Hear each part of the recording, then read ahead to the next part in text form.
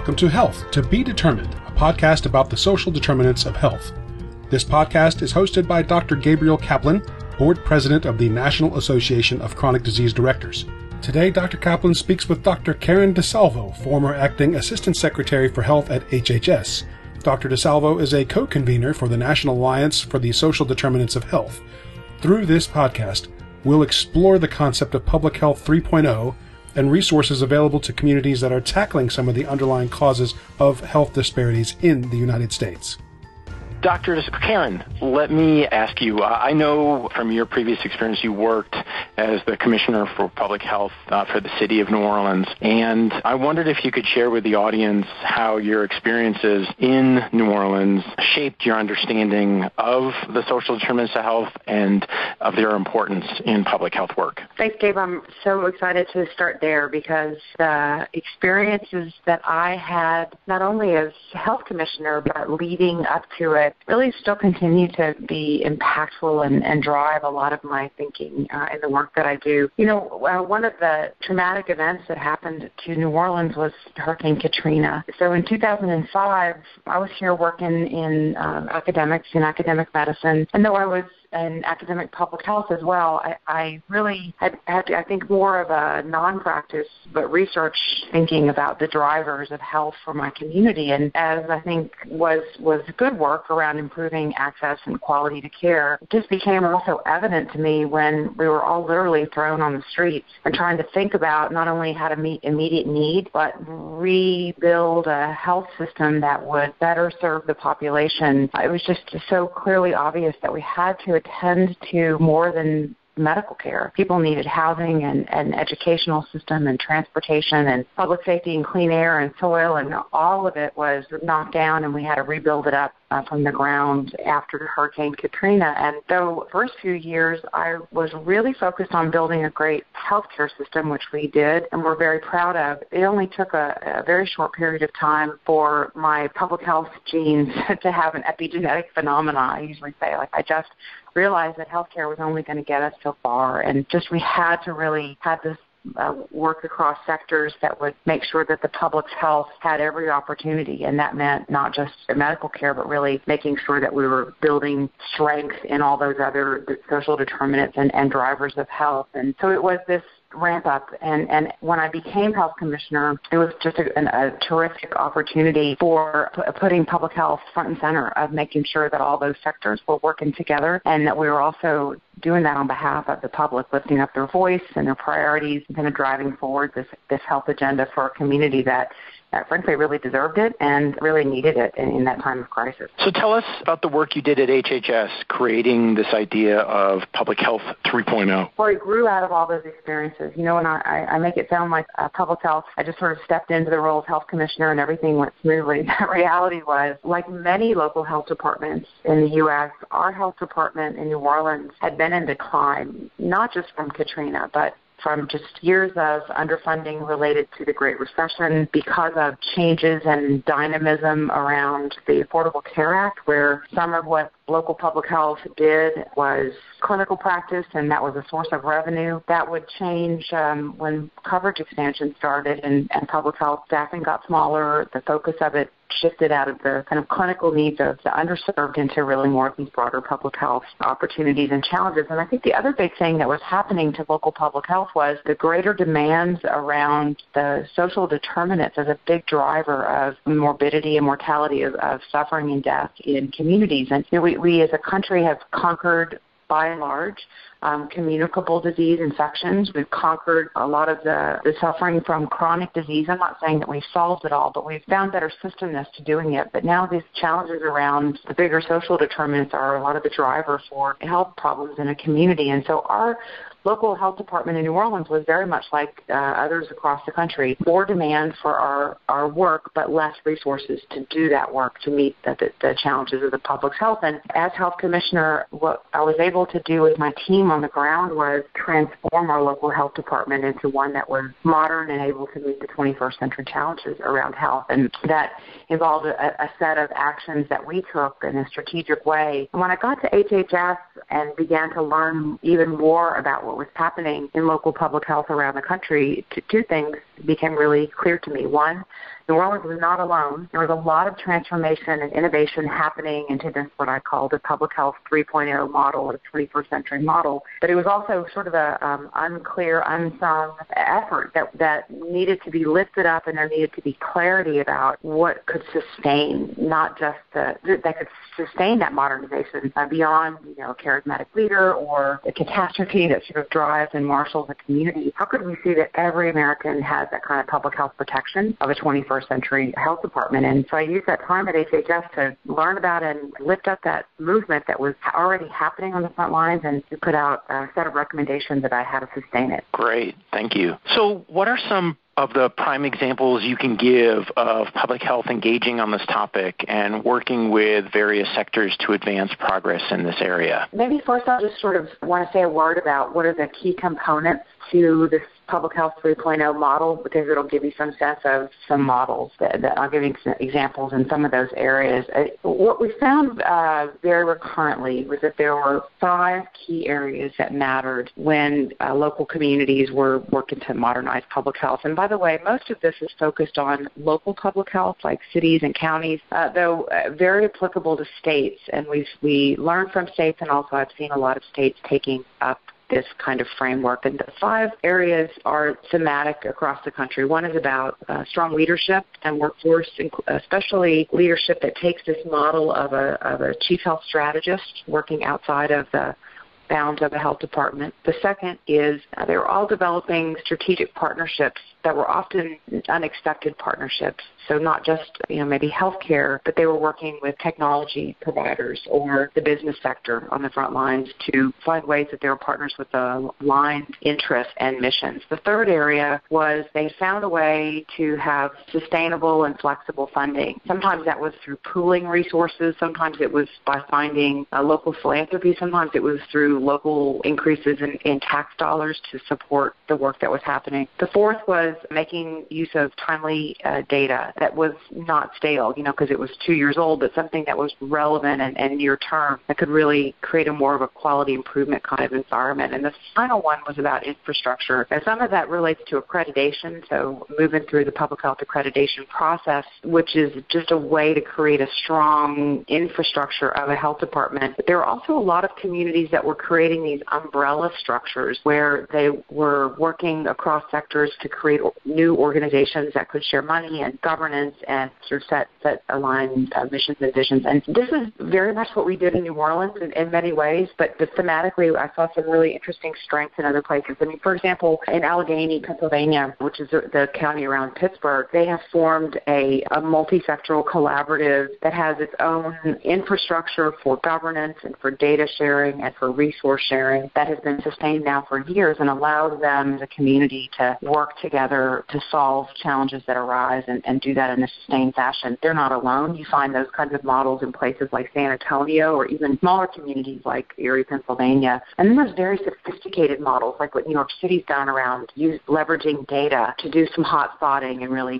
go to ground to identify the health needs of communities. So one real drive home point I want to make, Gabe, is that what I've had the chance not only to see when I was at HHS in the development of the report, we did these listening sessions all across the country, but also what I've seen since is that in every time zone, every temperate zone, communities large and small, this kind of innovation is happening. And thematically, it takes these 5 big areas to sustain. And that's the work we have to do as a country going forward, is to make sure that they have an opportunity, those local communities, to have this work not just be one-off, but really be a part of the 21st century public health infrastructure. Well, that's great. Thank you. So a key concept in public health is this concept of primary, secondary, and tertiary prevention. And at a recent conference for NACDD members, we talked about the social determinants of health as sort of the primary prevention strategies before primary prevention. So they're sort of the primary prevention strategies. Yeah. If smoking, obesity, physical activity, nutrition are primary prevention activities, what are the activities before that we could potentially engage in? I think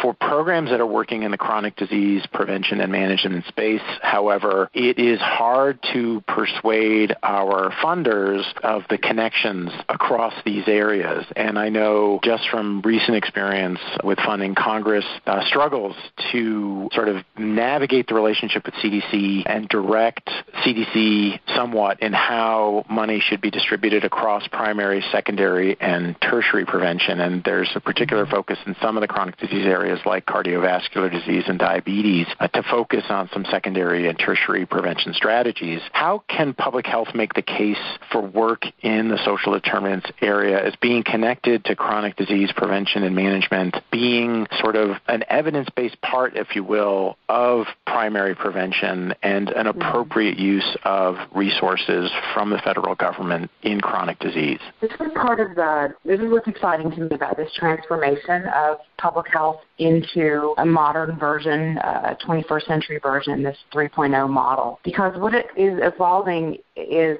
local public health that has the capacity and capability to address the policy and environmental and systems level drivers of health challenge. And that's like a mouthful of wonky language. But what it means is that, I think public health was in a space for a while out of necessity of, for example, doing a smoking cessation program work where it was helping set up quit lines and embed evidence-based programs in partnership or by itself in the clinical environment. So someone, comes in a clinic and they've got asthma or emphysema or heart disease and we want them to quit smoking, or we want to prevent them from getting those complications of smoking. Where this 3.0 model and this transformation of public health allows us as a field to be a better partner to the healthcare system and to the community in a place like smoking is it gives public health the bandwidth to take on policies like Tobacco 21 or smoke-free communities or smoke-free campuses for colleges. And this is I think the purview of how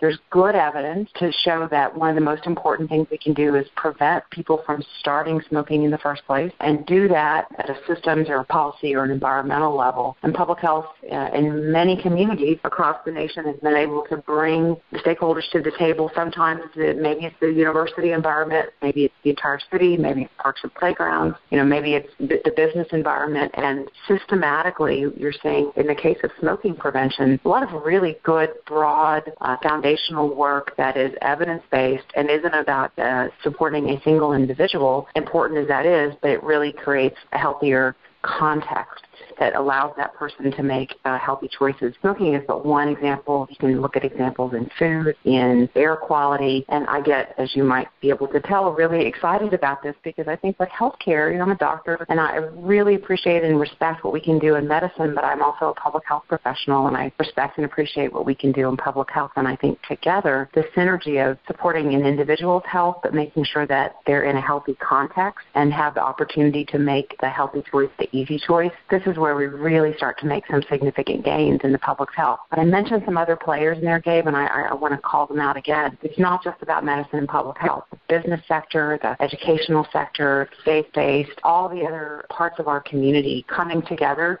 that's how we create the conditions in which everyone can be healthy, which is truly the definition of public health. That's great. So it's almost as if public health programs should have a checklist of community partners and think about how often am I checking in with these folks, how aware am I of the kinds of things that they're doing, the kinds of things they can offer to me and to my programs, and sort of making a ritual or habit, if you will, of checking in with them to keep those kinds of conversations alive and surface opportunities for sectors to come together, convene, and partner to advance issues and progress in this area. You're so right. I want to point to maybe one personal example and then a reference for the listeners if they want to learn more about how to do that. This is one of the things for me as the health commissioner in New Orleans that I learned was just what you're saying. I had to sit at a table. Either I had to convene it or I had to find the right parties to convene it but I had to be at the table, and we had to meet regularly and share information and share data so that we had a shared fact base and then could take action upon it. And I think sometimes communities think, well, we have to have the one single table.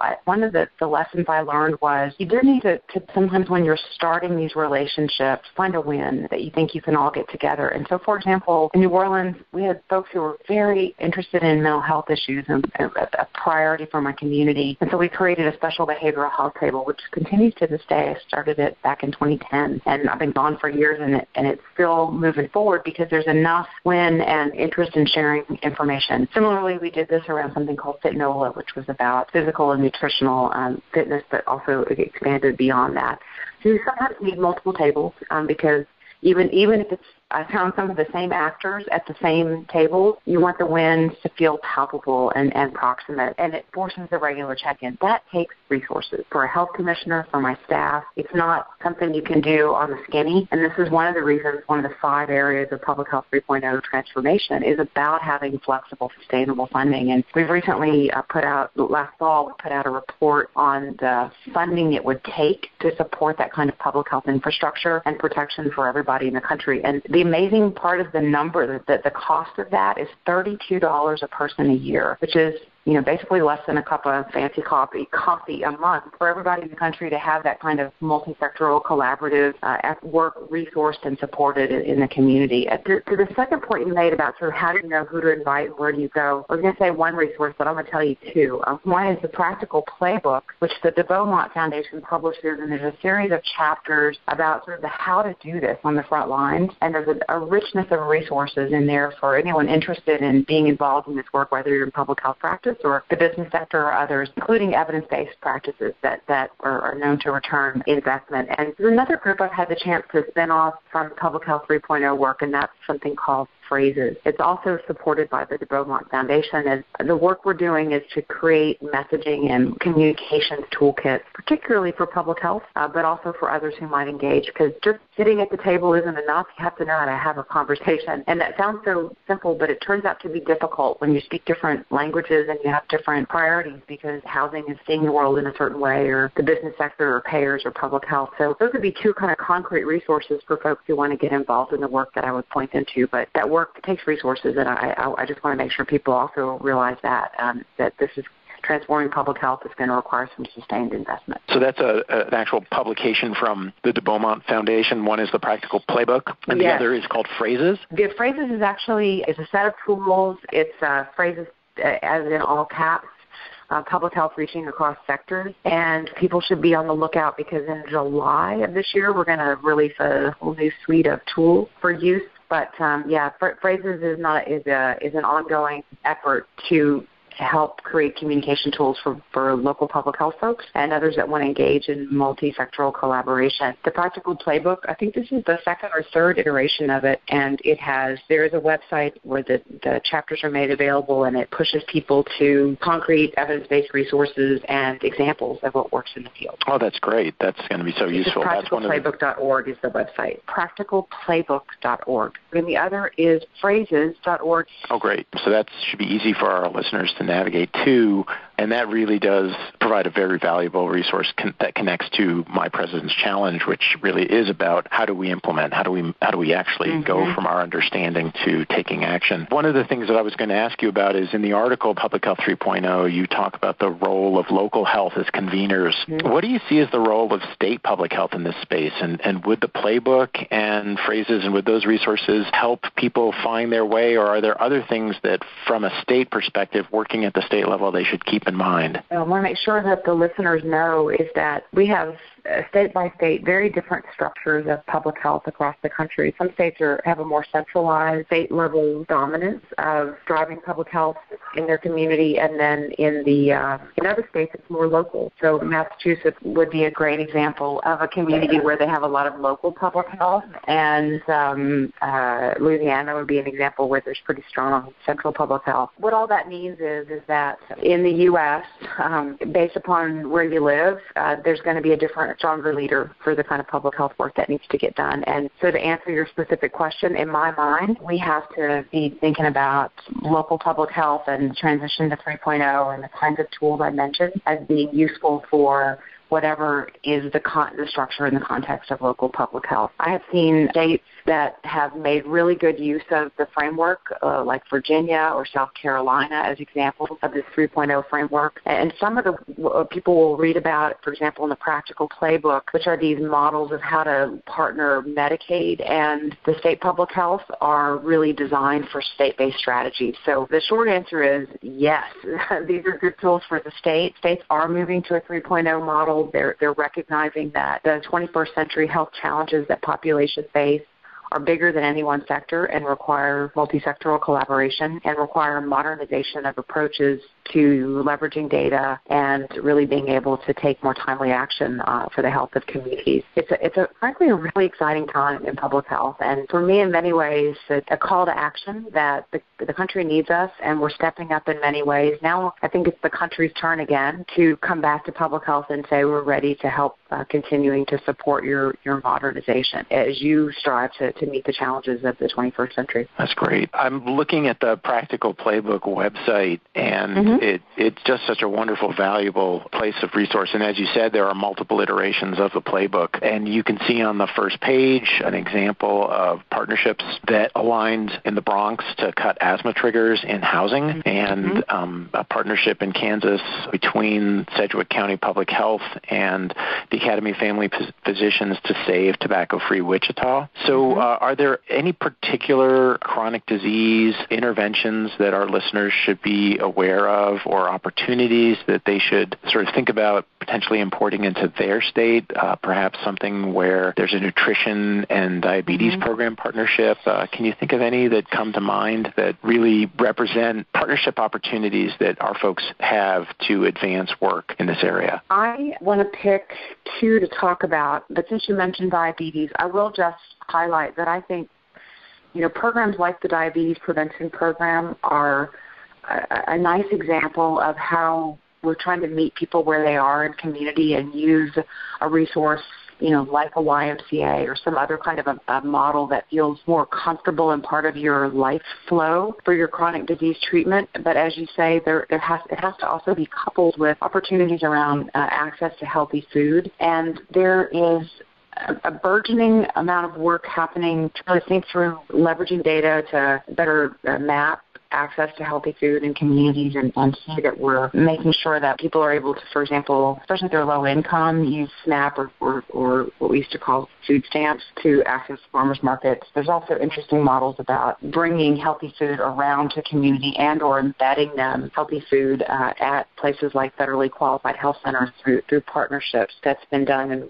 small communities like Jonesboro, Arkansas. But I want to point out two particular things that I very much would love to see replicated, and I'll tell you why. But one of them it does have import for chronic disease because it's informational. And this is this project called Macroscope, which the New York City Health Department has been engaged in. And it's a way that they're using electronic health record data from the city health department clinics as a proxy for the rates of chronic disease, particularly obesity, diabetes, and hypertension in the New York City broad population. And they've basically shown that they don't have to do individual random sampling surveys in the community that take a long time, and then the data is kind of stale by the time you get it. But rather, they can dip in and take anonymous data from a non-random sample, an electronic health record, and know enough about where the community is with respect to those chronic diseases and use that to do some hot spotting, some mapping, to go to ground and really put intervention programs where they need to in a timely fashion. I would love to see other communities take that strategy. So rather than waiting for a field survey to be finished and the data is already 2 or 3 years old by the time public health has it, but to start to show that we can be more timely in understanding the challenges and map them in a community so we know where to target the next healthy food option or the next BPP program that really meets the needs of the population. So that's a data, but it's an infrastructure and I think a smarter, cheaper, faster way to provide public health interventions that can be a partnership between a variety of actors and address chronic disease before it gets too far out of control. The second I wanted to mention is something called Louisville Air, which is one that is paper published. Macroscope microscope, by the way, has published, so there's literature out there. People could see it and replicate it, and I know New York's been really open about wanting to share with people how they're doing their data work. But the Louisville one is about asthma, and the way that they took on this work is to say we want to improve asthma outcomes, but we don't want to just do it by treating people in the clinical environment. So they put these little technology indicators on the inhalers so they could tell when and where people were using their inhalers more often, kids and adults, and then used that data. They mapped the data from the little geocoded inhalers to figure out where they had air quality challenges in the community. And then based upon what they found from that mapping, not only did they address the individual needs around the chronic disease of asthma and change care plans where necessary, but they also did things like plant trees or change truck routes to reduce the environmental exposures to poor air quality. So this is, to me, a really interesting example of, technology, medicine, and public health working together to improve a chronic disease in a community. I would love to see that kind of work replicated as well. That sounds great. Well, that's been really very helpful and very enlightening. You said Macroscope is Macroscope, the publisher? M-A-C-R-O, Macroscope, yeah. They've released and organized and written up some of the results from this kind of work that folks should look for. They have. One of the reasons I really like it is because if you just Google on Macroscope New York City, it's easy to find. One of the reasons I like their work is because they have been very meticulous in making sure that they can validate their findings and pretty transparent in their methods. So that's one of the reasons I point there. Massachusetts has done some similar work, and there are other states that are starting to take it up. But I guess for the listeners, what I'm trying to get to is there's a lot of good stuff out there. Now, instead of trying to invent everything brand new for ourselves, let's build upon the evidence that exists. So Practical Playbook gives a lot of examples for things that we know are population-level evidence-based strategies that can impact chronic disease. Let's test those in the field and report out on our findings and what works and doesn't and share that information broadly. We don't need to keep reinventing an approach, but we do need to get smarter about data. One of the rate-limiting steps in transformation to 3.0,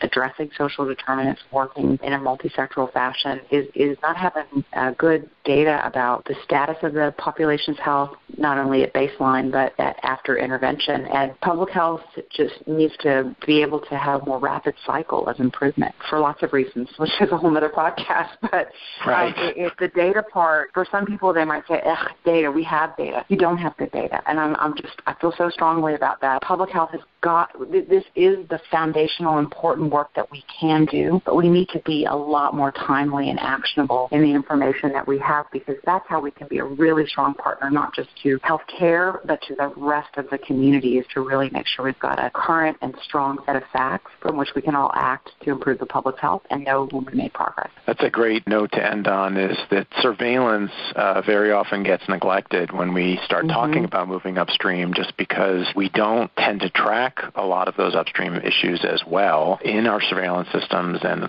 because there's such a dire need for action and people are feel a sense of urgency about acting, that I think very often they neglect the investments that we need to make in surveillance to sort of properly orient ourselves before we get started, to make sure that we are, as you said, directing the resources to the places of the most dire need, to the places where there's greatest opportunity. And with Macroscope, for instance, there is so much opportunity to really connect medical information, clinical information, to local information that relates to the environment and where people live, and what are the environmental challenges that, and I mean environment and sort of broadly both the built environment and the natural environment, how that's impacting their health. Exactly. And then everybody can step in and do the part that they do best, but doing that collaboratively is really what that future looks like. And so, I'm excited about, honestly, how much the various sectors are recognizing that they have strengths, but those strengths begin and end somewhere. And so doing this work going forward in a collaborative fashion is kind of the new fad, if you will. And I hope it's not a fad. I hope it's just the way we start doing business again as a country, and not having everybody in their little silo. It really, the stakes are high. We have a lot of work to do for this country's health, and the best way to do this is doing it together. Well, I couldn't agree more. I think the growing gaps in income inequality and social service deprivation to really broad sectors of our populations and regions and geographic locations is probably one of the biggest challenges public health has. In a sense, as we improve in our sophistication clinically and with respect to tertiary and secondary preventions in public health, it concerns me that some of those primary prevention needs are getting worse, and they really require some desperate attention by this country. And I hope we can do that. And in doing that, I hope people remember your call to not reinvent the wheel, that you're not alone out there. And as you and your partners at a local level and at a state level begin to think about these challenges and opportunities, you're not the first ones to do this, and you should stand on the shoulders of the giants who've come before. And there are resources out there such as the Practical Playbook, phrases, the places you've pointed us to. The Beaumont Foundation is doing some really important work, and there are places folks can go to learn about how to do this work at a practical level, and particularly in the chronic disease space. So thank you so much for your time, Karen. This has been a fascinating conversation, and I just wish we could keep talking. Well, thank you so much for your interest, and good luck with everything during your presidential year. Thank you so much. Thank you for listening to Health to Be Determined, a podcast brought to you by the National Association of Chronic Disease Directors. Please visit www.chronicdisease.org to listen to more podcasts like this one.